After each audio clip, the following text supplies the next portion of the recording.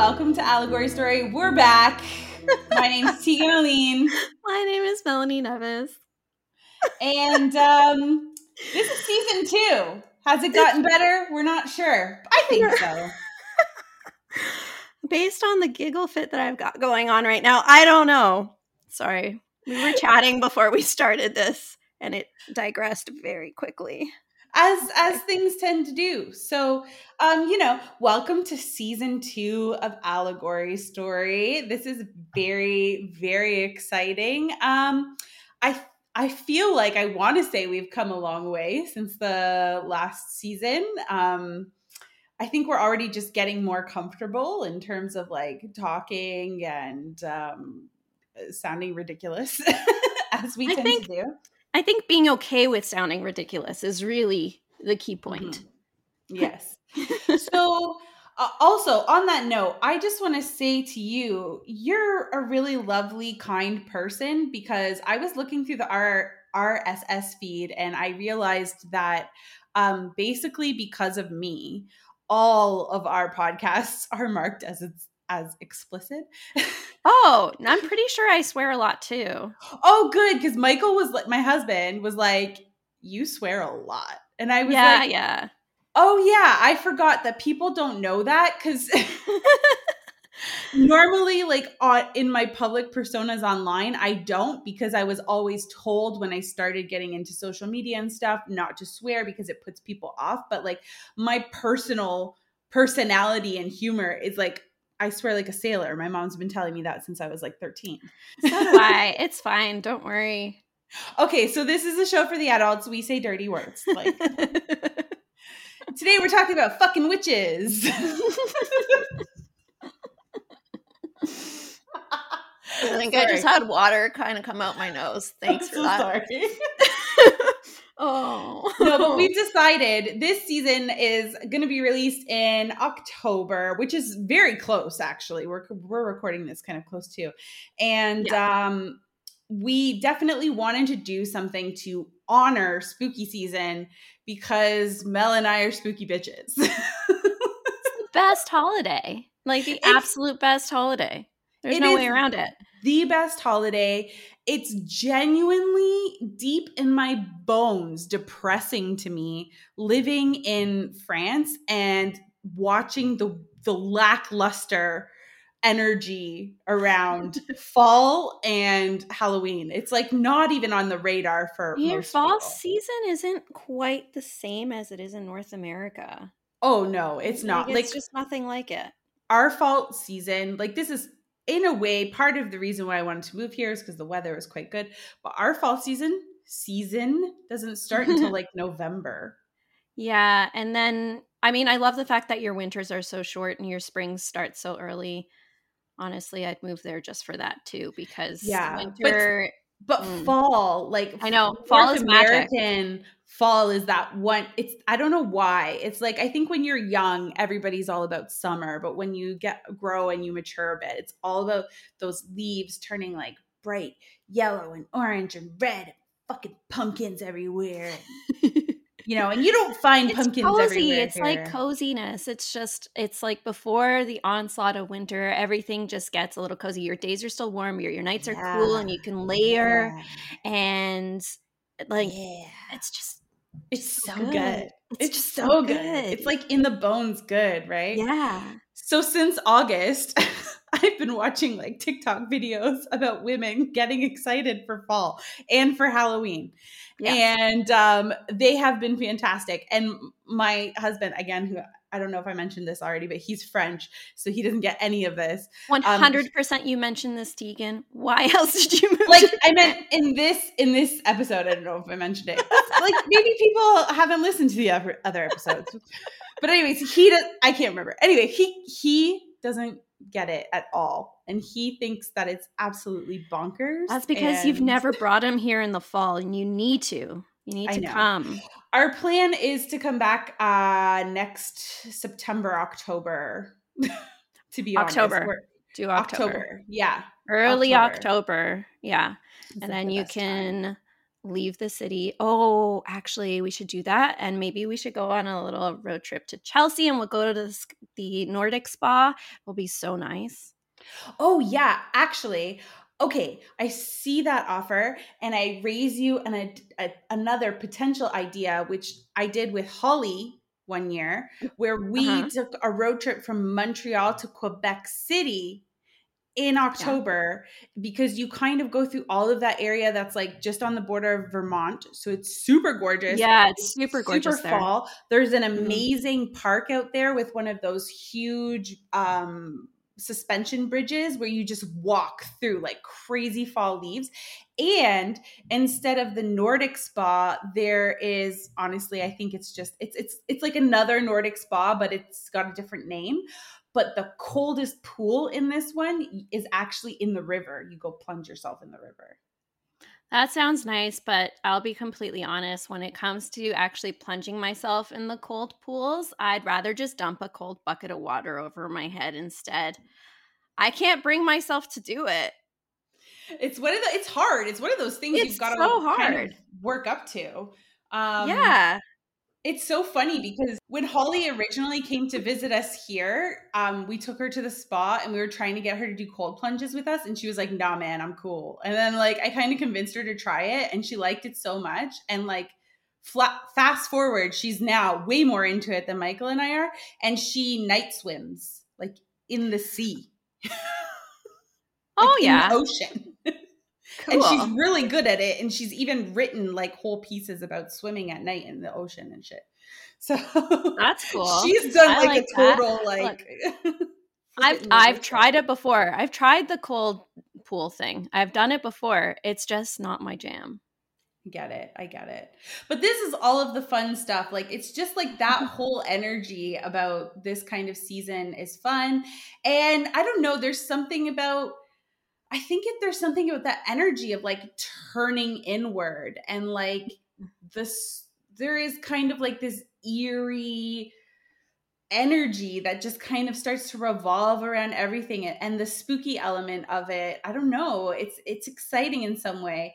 Like with that being said, I don't like gore and I don't like horror, and it might sound like it doesn't make any sense, like how can you like spooky stuff and not like gore and horror, but like I like campy, kind of spooky, kind of dark aesthetic, but like Yeah, not, you know. but eerie does not necessarily mean gore. Yeah, exactly.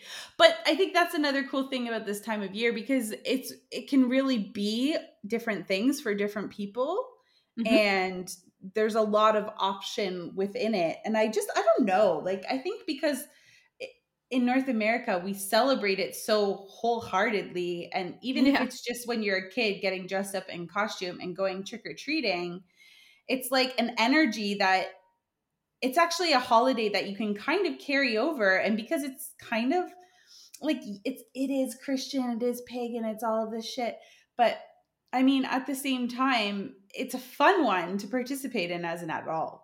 Like it gets more I think fun with so. time.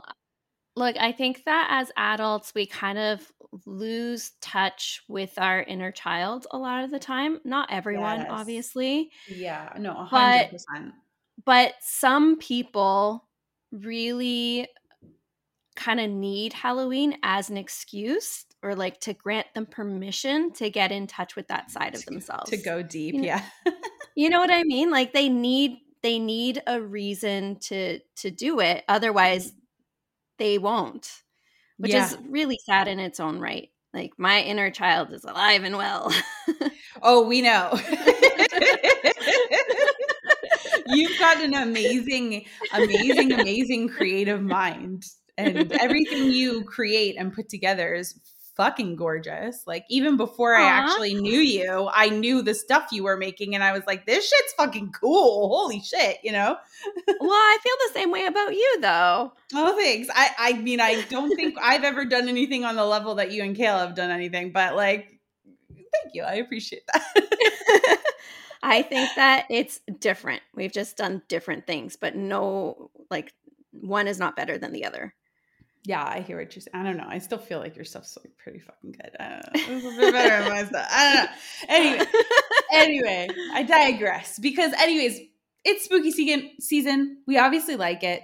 And we had thought that, well, we would dedicate this whole month to talking about spooky stuff. And we kind of like made a huge list, but the list was really extensive in one way and incredibly vague in another way. And Very challenging because yeah. when you think of anything related to spooky season, like anything else, there are so many layers and so many ways that you can take a topic that we decided to scrap all of the many topics and kind of narrow in on one. Yeah. Cause like, okay, just off the top of the dome, what do you think of? Like, or maybe we should actually just get to what we're going to be talking about. I already said it.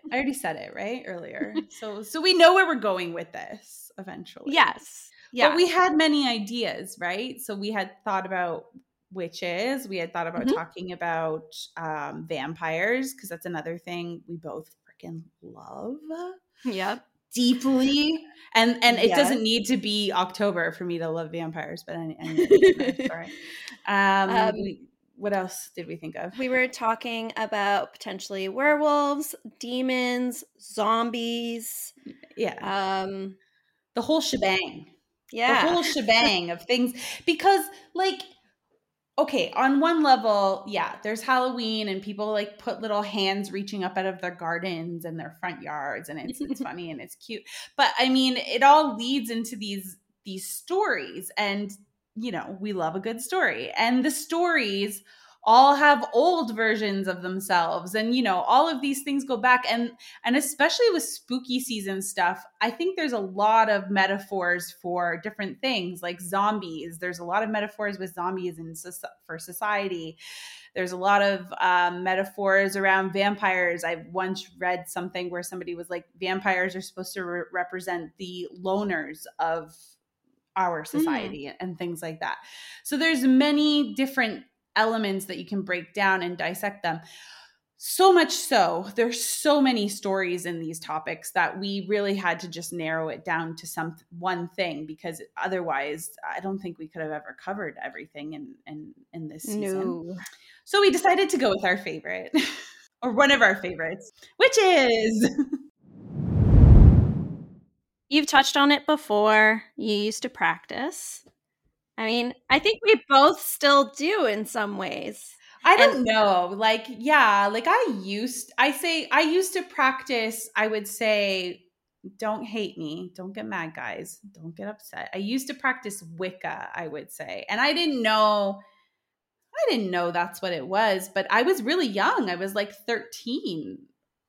From a mhm, good from 13 to I want to say more like maybe like 12 to 16. I was right. pretty involved with Wicca and it was my practice. And yes, of course, I was raised Catholic. So, you know, those things just now I understand they basically belong together.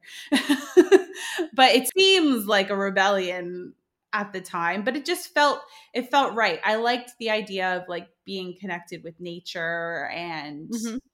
you know, this more holistic idea to the way you fit in and work with the world. And Wicca was Wicca back then, but it wasn't criticized like the way that it is now, and understandably slow. There wasn't a staunch, like stark division between witchcraft and Wicca and this and that and the Mhm. other thing. And now there's so much more complexity into all of it. Or if that was there, it wasn't being examined in our society at that time at all. So just doing Yeah. that felt like a huge step compared to the way we were supposed to be, I feel Well, like. I think at that point too, Wicca, no one had really, well, obviously you had heard of it, but in general in society, like people had not really heard about it. It People didn't wasn't know what it cool. was, No. and it's not like they were trying to get people to convert. Wicca is a little more freeform. You They don't believe that like their way is the right way necessarily. You know what I mean? It's not Yeah. like in Christian ideology where you believe in one true God or Yeah. Judeo-Christian religions or anything like that. It's not like an organized religion in the same way. Which is good, and as we've seen in later years, can cause a lot of controversy in the way. Because what I think is really interesting is that in modern time now, like where we're at right now, is people are really criticizing Wicca as a practice of appropriation. Mhm. And I feel like that's actually pretty accurate. But like when I was 13, I didn't understand that I was appropriating Egyptian culture. And I'm really Mhm. sorry to Egypt for that, because I just really vibed with the Egyptian energy. But I didn't know I was actually like, appropriating it. But I was 13, and I was reading these books, and they were telling me you can work with this goddess or that goddess, and just the Mhm. freedom to actually choose in itself, especially when you grow up Catholic, felt It's really liberating. incredible. Yeah, it was really Yeah. liberating. You're So, going from a monotheistic faith to all of a sudden having the freedom of polytheism and whatever it means to you. yeah, we've come so far, and I don't think, especially if you're younger and you were kind of already born in the middle of all of this, you might not realize how far. Like I was literally pointed at and called a witch. I was called out as a witch in my Catholic fucking high school when I was like 14 or 15 years old, and like in a big group setting where there was a big fight breaking out basically, and I was there with one of my friends who was a part of the fight, and was getting called out in front of everybody for being a witch, and I had a choice to either own it or not own it in that moment. You But that's lived the really scary. craft. What? You lived the craft. Like in the movie The Craft, all of the kids point and they're like, she's a witch. Well, it wasn't that extreme, but in a sense, No. yes. And I'm also from Hamilton, which has a pretty rough and tumble. So my answer to it was like, yeah, I fucking am. And what are you gonna do? You want to fight me about it? Like, not very So peaceful, but that's what happened.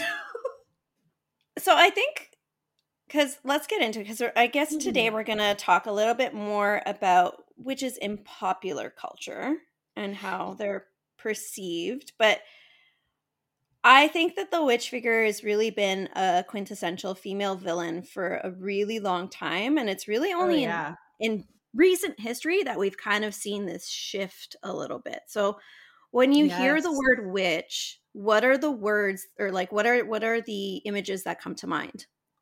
Well, yeah, I think that's kind of a great segue from what we were just talking about, because like for example, okay, so that was oh my god, how many years ago was it when we were teenagers? Like a long time now. I'm 37 now, so was a while ago. But at that time, in a Catholic school, people were pointing at me and calling me a witch. And I felt shame and I felt fear.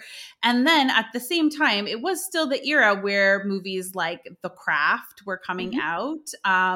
There was another famous witch movie around that time that I'm like blanking on the name of. We talked There about it was the other day. lots. There's Practical Magic, there's Hocus Practical Pocus. Magic, Hocus Pocus. That came out before I was even in high school. So, and it wasn't the cult classic that it is today, even No, though it's a I Disney. know. Can a Disney movie be a cult classic? I don't know. But yeah, so I have two very different ideas of a witch when I think of a witch. So, Mhm. to me personally, a witch is a healer. A witch is somebody that communes with nature. A witch is somebody that works in symbiosis with nature, that is ultimately has a connection, whether or not you want to get into it, if it's all love and light or if it's a gray witch that's doing like a bit more questionable work, whatever. That stuff doesn't really matter. The point is that they have a founded relationship with the world or the natural world around them, and then they can wield that in certain ways. Mhm. Whereas like the pop culture idea of a witch, like you were saying, is really up until we were growing up was more, she was like a villain. There's that idea of that classic kind of hag of witch, which is like older, big nose, like warts, green, Mhm. Yeah. crazy hair, living in a forest, absolutely doing practicing evil, right? Yeah. Like evil Yeah. magic, dark magic. And with that there is only dark magic. And I think that is kind of like a big trope that we see through a lot of witch stuff. Even to this day, Yeah. because it's interesting and it's kind of entertaining, you know what I mean? So Yeah, I think um the examples that you brought with like a light magic and a dark magic, that a really good example that you can see in that where there's a juxtaposition is actually in Harry Potter, where you have Bellatrix Lestrange as like this evil dark thing, and she's gaunt and dark features and she is practicing evil, and then you have Ron Weasley's mom, who I forget her name, and she's like this plump little round thing and super innocent and just trying to protect everyone and very motherly. yeah. And Yeah. but like when I think of Halloween witches and I look at kids going around, um, you have little kids that are dressing up probably like as an elderly woman. Maybe they paint their skin green, like you mentioned, and they're mimicking these people that live on the edge of town. They cackle manically and they've got a pointy hat and like billowy robes and probably have a little black cat, Tegan. Um, Yeah, I have a black cat and I have a wicked hat. I'll put it on later. but traditionally, it is the image of the satanic witch, where you have this malicious female magic user who derives her power from a voluntary enslavement to Satan. And that's the stereotype that Yes. drives the witch hunts. You have a witch that casts evil spells and kills virgins and bathes in their blood and then And eats small babies. children. Yeah. Yes. And has wild orgies in the woods. And on a really deep level, I think that witch, because that's the image of the witch that has been around for a lot longer, that witch was a threat to the stability of a heteronormative and patriarchal Christian society. Well, that's what they made her, right? That's Yeah, what they, and absolutely. also that witch, and that's what I was saying, kind of alluding to a bit earlier. That concept of a witch is a very Catholic, Christian driven narrative. And I think if I don't know if you've ever watched, so there, like there's so many different types of references in the media around witches. And I think one of the most famous ones at this point is probably Hocus Pocus. But I don't know if you ever watched the Netflix reboot of Sabrina the Teenage Witch. Did you ever watch it? Yep. Yeah. I thought if you watch the whole thing, I thought that they did a really interesting thing. I think it was around season 3, where they start to define a difference between the concept of like the Christian witch and the pagan witch. They Mm-hmm. introduce pagans with a green man. Like, listen, it's all not accurate, but it's all derived from something.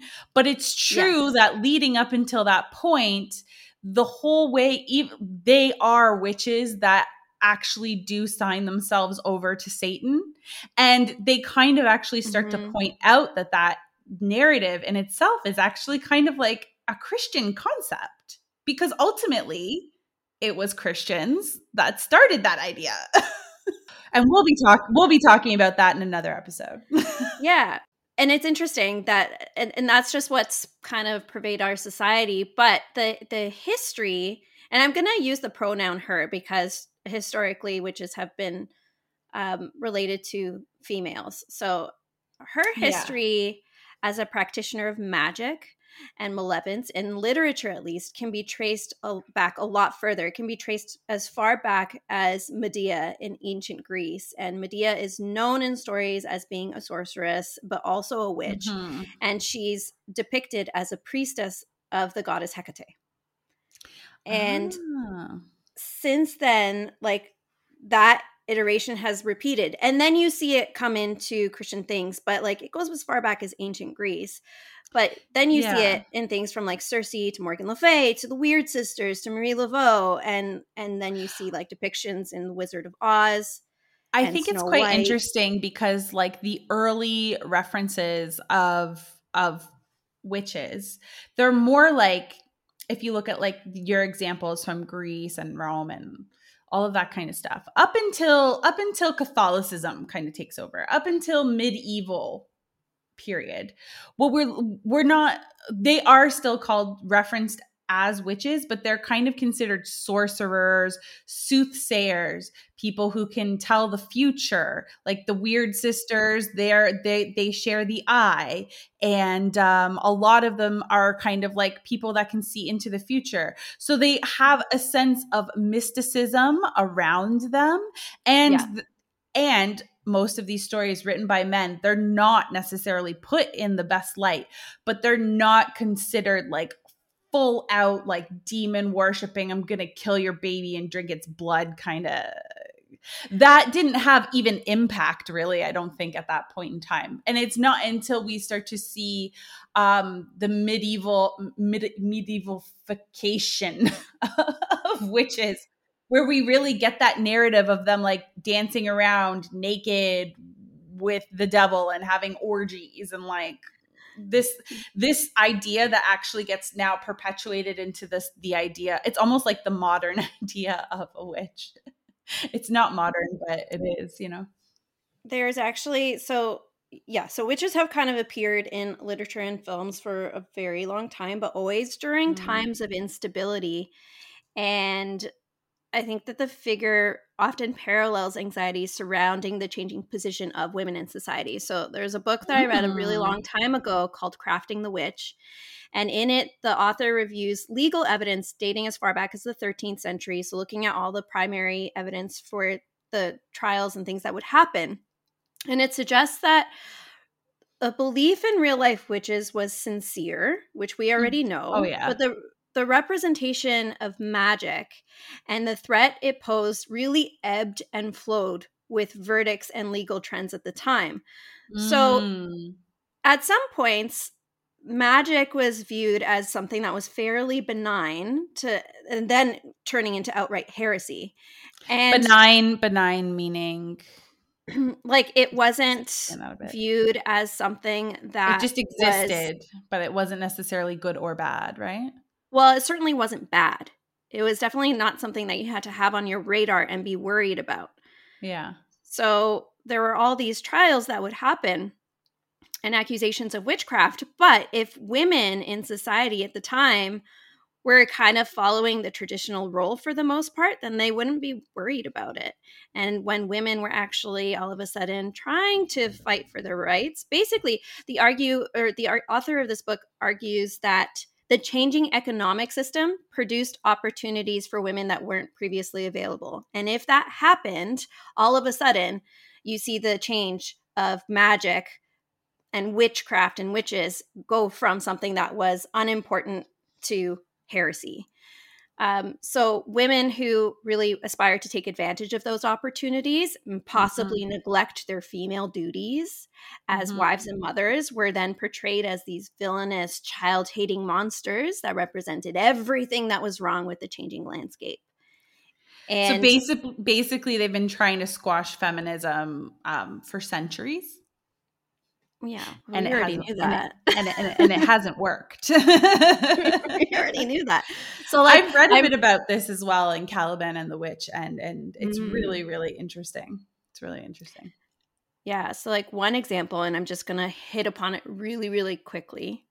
One example is with Morgan Le Fay, where she Mm. betrays her husband with her lover Accolon, and in doing so, that's her seeking like a sort of sexual freedom that's outside of the patriarchal authority of marriage.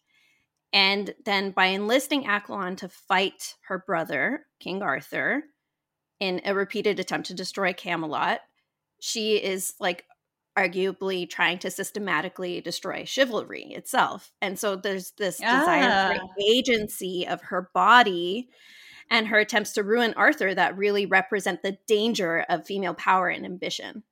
That's so interesting.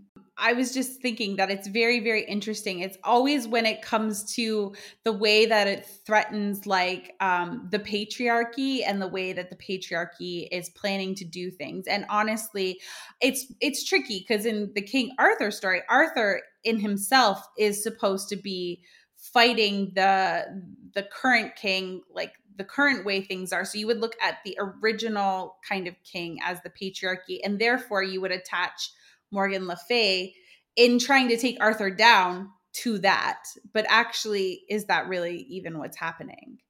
Or That's the thing, right? yeah. So, and then like a much more recent example, and I never really realized this when I was reading it when I was younger. As an adult, a lot has come out about it, but The Lion, the Witch, and the Wardrobe. It was. I didn't watch any of the new Narnias because I only Did like the you read BBC. Narnia though? I didn't read it. No, listen, I read books, but I'm not a hardcore book reader. I am way more of a film and TV consumer. But that being said, I was obsessed with the BBC production of Oh, Narnia, like way back in the 90s. It's so fucking good. You should watch it if you haven't seen it. It's amazing. I haven't seen the BBC version, so I will watch it. Ooh, okay. Yeah, this new version, no. C.S. Lewis and this book in general, is so championed around the world, or at least in English speaking parts of the world, I want to say. Mm. But reading it as an adult, I have a very different perception. It's interesting, And huh? yeah, so it was born out of a culturally turbulent time in 20th century Britain. And the witch in the story, actually, all females in this book are really portrayed with very traditional sexist bullshit. But the witch in the In story, traditional roles for women. yeah, yeah, and like they should be put down. But the witch in the story is a response to uncertainties over women choosing professional careers over motherhood and marriage. And the book as a whole just perpetuates old myths about femininity and maternity. But Jadis, who is the white witch, epitomizes like a lot of the common characteristics that are generally associated with witches. So she's Mm, female, manipulative, cold, calculating. She's definitely mm, not maternal. She possesses magic. She's murderous. And this is kind of how certain women were perceived in British society in the time that the text was actually yeah, written. So, that's like so interesting.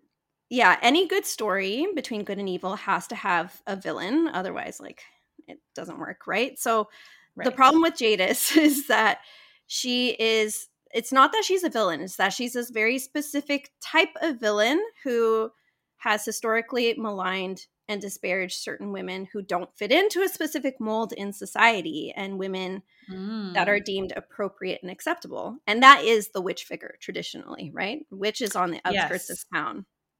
Yes. So her Always. rejection of socially acceptable behavior and combined with like this violent seizure of power represents the type of women that British society was really uncomfortable with in the early 20th century.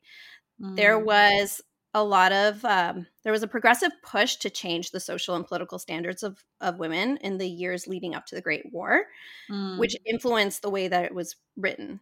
And right. like it's kind of used to punish women who just don't fit the conservative expectations set for them. So um, Wow. before World Wow. War One, you're looking at the first wave of feminism, and a lot of British people had to question what they felt about women in society and the place of women in society. And then the Great War came, and there was a lot of significant impacts, like social, political, and cultural impacts on the realities of life for women. And it kind of divided the population. People were coming back from the war, and they found that their jobs were occupied by women, and it kind of polarized society as well, Mhm. right? Mhm. And there And were let's not forget that all of these men are coming back from war now, absolutely ravaged by patriarchy in their own way that doesn't even begin to get discussed until many, many years later. They're shell shocked. They're yeah, absolutely mentally damaged. And nobody yeah, talks about like what men have to face in war.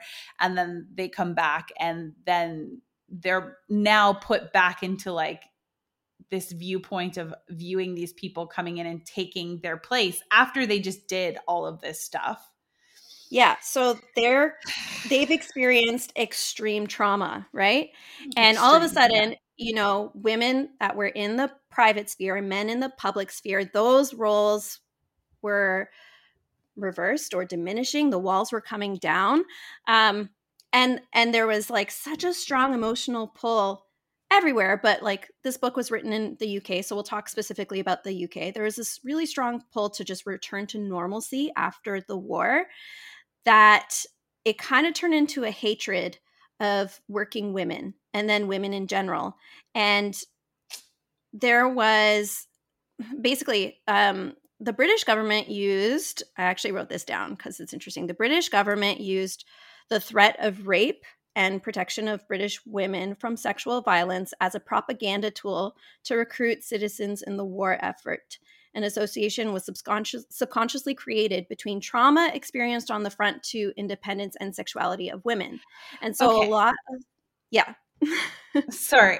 I'm just gonna interject for like 2 seconds No, because that's fine. I do want to ask if you have read that book, Caliban and the Witch, because No, I want it's to. really, really interesting. And Sylvia Federici does an amazing kind of job at explaining that anytime there's destabilization in our society, as early as the era when we leave again, we've talked about this in the past, but the era where we're shifting from feudalism and we're shifting into the economy that we essentially know today. So we start working with money and money as an exchange. They have been using raping women as a tool, whether they're trying to protect women from being raped or whether they're trying to tell men to rape women. They've been using that as a tool since the beginning of this system that we are now in. And anybody who is lucky enough to have the education to like follow and find that information in the past, like for us, we have access to so many things now because of the internet and books and things like that. But at a certain point in time, it would have been only like a wealthier, higher class person that would have had access to understanding, seeing that history. But it's essentially been like a repeat behavior that they have always used, Mhm. and that is a political tactic to this day, to this day, Yeah, even absolutely. Absolutely. because I it's the really big do wanna read Caliban and the Witch. yeah, It's on my book it's list. fantastic, and it really aligns with everything that you're talking about in relation to the making of the witch book, and also to in relation to what you're talking about in relation to the Lion, the Witch, and the Wardrobe, and Mhm. Narnia, Britain, like all of that stuff. Yeah, and so okay, so when these soldiers were coming back and, they're distraught, they're in trauma, there's now this subconscious correlation between women's sexual liberation and freedom, and with, like, them working and them not having the jobs that they used to have. All of a sudden, they directed their violence towards women and Yeah. girls. And so sexual attacks upon women just completely filled the newspaper at this time. And the answer to it, society's answer to it, was get married. It'll cure the aggression and violence that is stemming from the sexual repression and war It'll because keep you safe if you have one man. yeah, It'll keep you safe sex from all can that. be expressed safely in marriage. Safely in quotation marks there. Yeah. Um and that alone shows society's propensity, and this still happens today, to take responsibility away from the men who exhibited aggression and violence and place that responsibility for these men onto the women, Mm-hmm. Mm-hmm. which is such bullshit. But they're basically forced to marry and submit to their husband's sexual needs. And then what comes next? Babies. It's the next step. And so these ideas about women and their place in society and the attacks of sexual violence against them kind of kept going for the next couple of decades until World War II.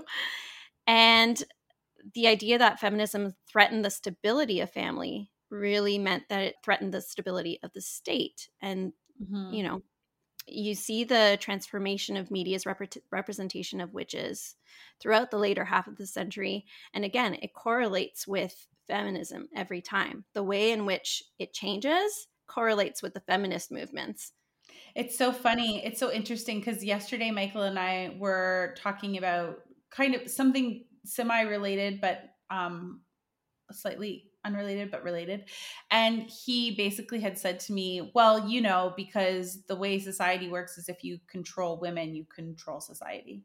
And I was like, Mhm. oh, yeah. Oh, yeah, that's a good point. Like it kind of like, it was very insightful. And I was like, and just like everything you're explaining right now kind of feels like to the point of that, really. Yeah. Yeah. Yeah. Um, but the last 100 years has really seen this shift in how we perceive witches as like milestones for women's right, where all of a sudden women can own property, we can vote, we can have our own bank accounts. Oh my gosh. And we won't publicly be burned at the stake if we don't get married. And now what we do is we actually like almost I start to idolize these tropes that were initially implemented to make the idea of a witch fearful. And I'm gonna circle it back around to Hocus Pocus just because I mean, I wasn't crazy about that film when it came out when I was younger, but it has such a massive following these days, and Mhm. pretty much it's almost synonymous with October. You think about Halloween, and people are obsessed.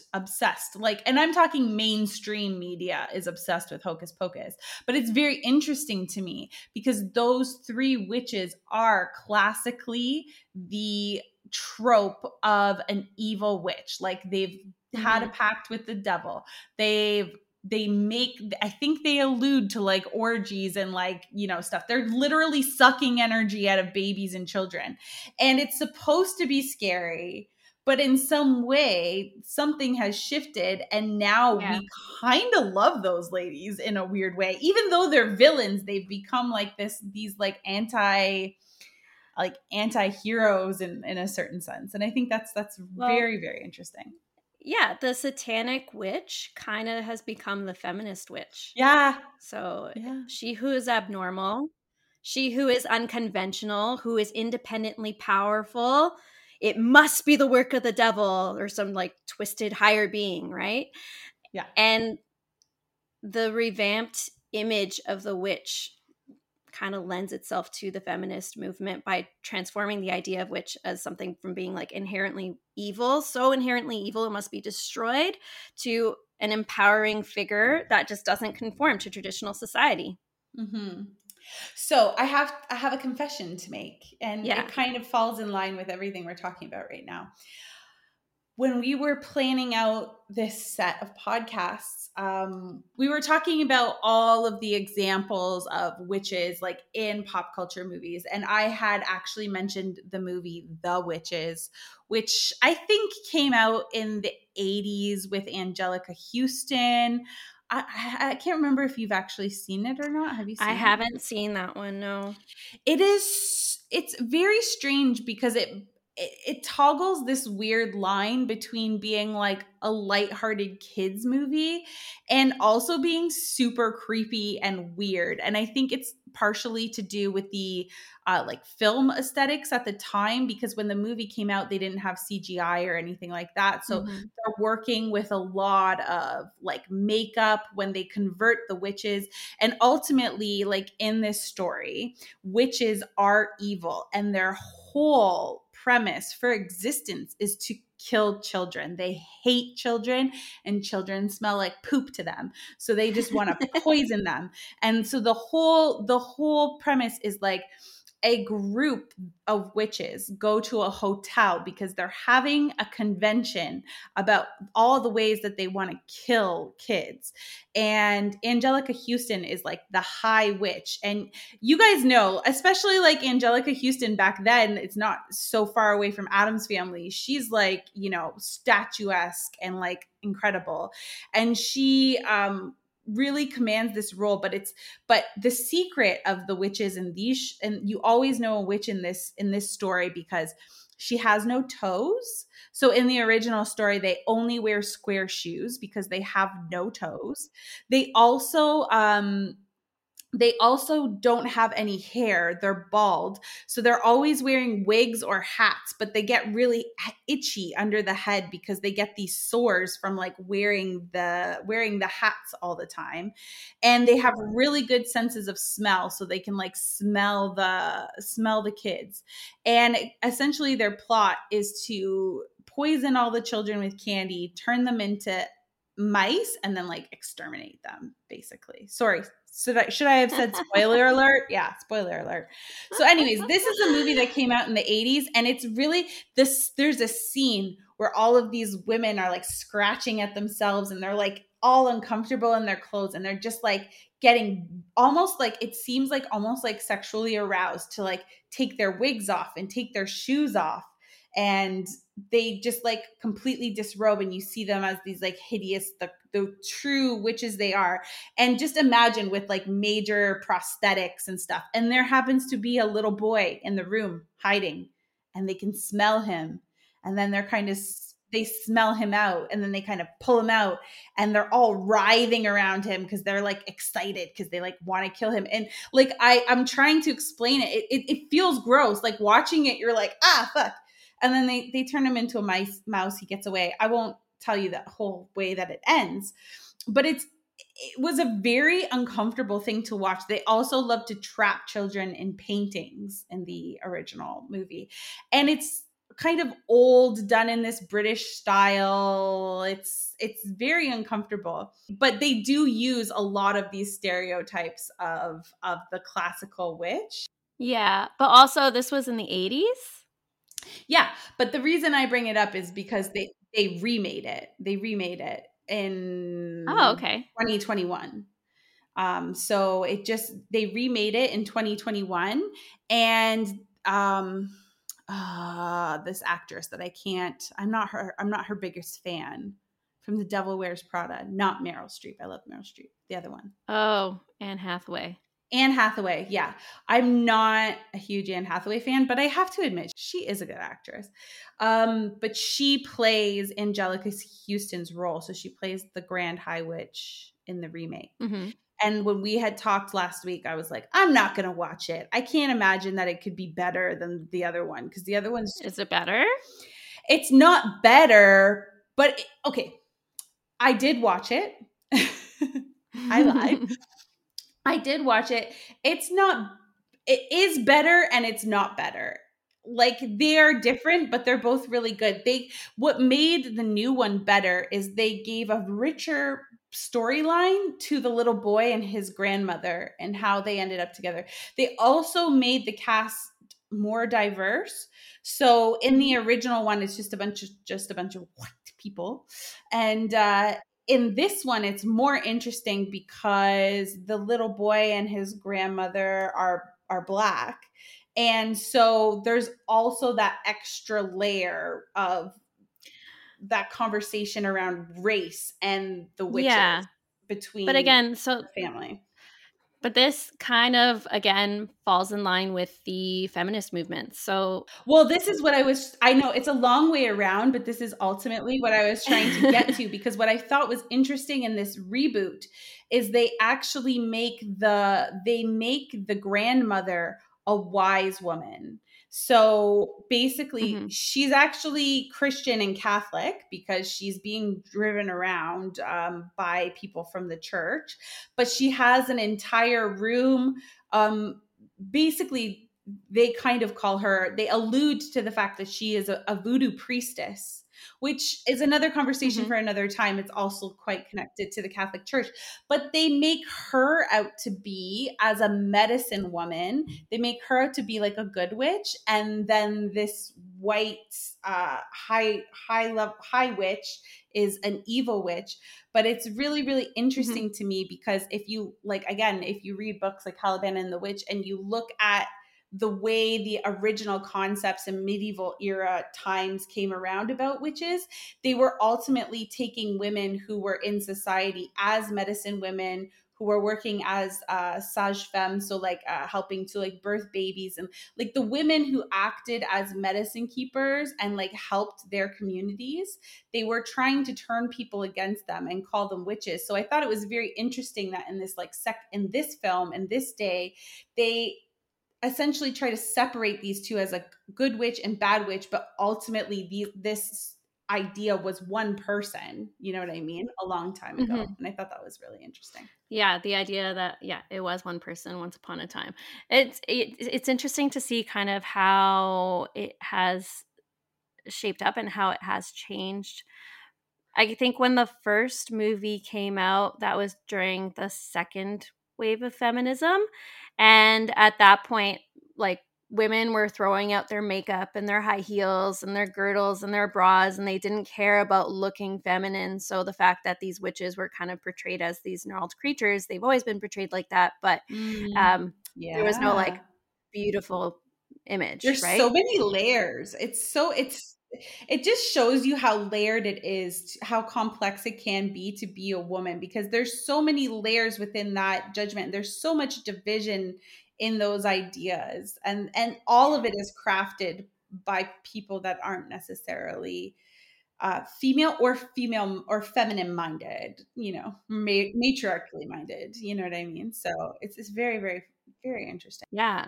So the third wave of feminism, you know, it became a lot more global because of the internet, but all of a sudden where previously women were throwing out the things that helped them make them more female in the third wave, and like so this is the 90s that we're talking about. You see women donning makeup and wearing push-up bras, and all of a sudden they're like, it's possible for me to look like this and have a push-up bra and also have a brain at the same time. Cue the Spice Girls. Yeah. Right, Yeah. and that's also then where we see movies or TV shows like Charmed come out, and Buffy's out, and you see Charmed. all of these things come out in the 90s. And then the fourth wave is more modern. It's like what we're going through right now, where we're talking about rape on college and university campuses and slut shaming, victim blaming, and all of a sudden women refers to all women, so any ethnicity. We're talking about non-binary and gender fluid people are included in this, and we're talking about all sorts of different economic backgrounds. So someone can be homeless, or someone can live in a super affluent area. They can be an immigrant. They can be born in a country. The fourth wave of modern day feminism is trying to be much more inclusive. And so it's interesting that this film comes out then in the fourth wave, and you're seeing more diversity in that. Mhm.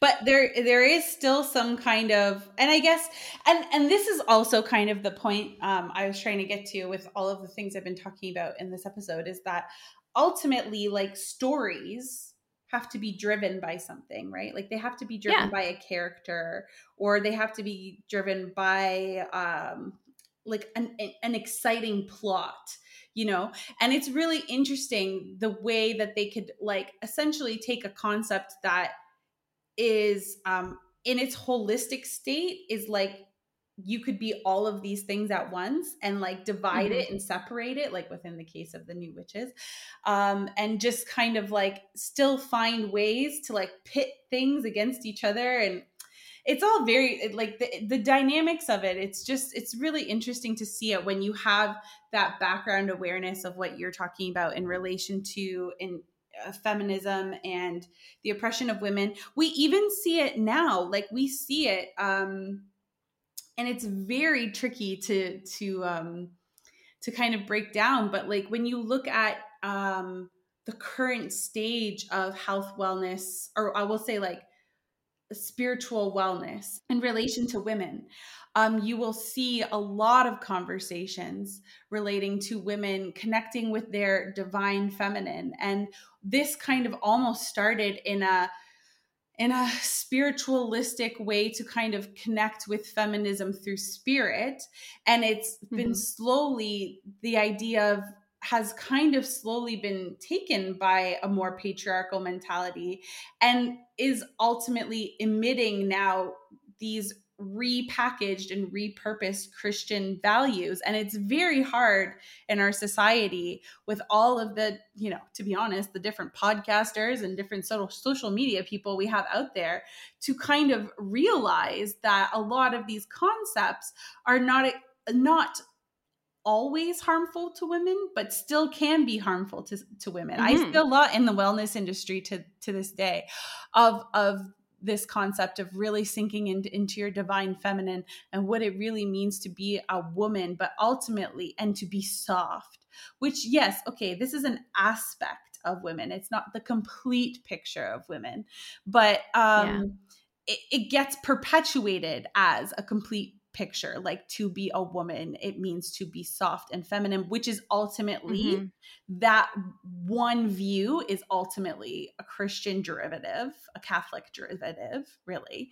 And people are working now with like witchcraft and pagan things with the sole objective of focusing on that and not realizing that ultimately they're just feeding this idea that we've actually been trying to get away from. So, it's a head scratcher, but a lot of that happens now. So it's really important, I think, to understand the way feminism has worked and the way that people or the way that the patriarchy wants to repress that, to understand all of these things in relation to stories, in relation to that kind of industry. Because I also work in the wellness industry, and I also work as like a energy facilitator, so I see a lot of that stuff out there, and it's interesting to know that there might be an agenda that we're not fully aware of. Totally. And I think that's a good place for us to wrap this week. Tune in next time as we continue this conversation. Yeah, we're going to keep going because I feel like we could just keep going with this one. Yeah. We could just keep going. There's still a bit more to cover. So thank you And so we much didn't for even talk about listening. everything yet. Yeah, thank you so much No. for listening. And we will see you next time.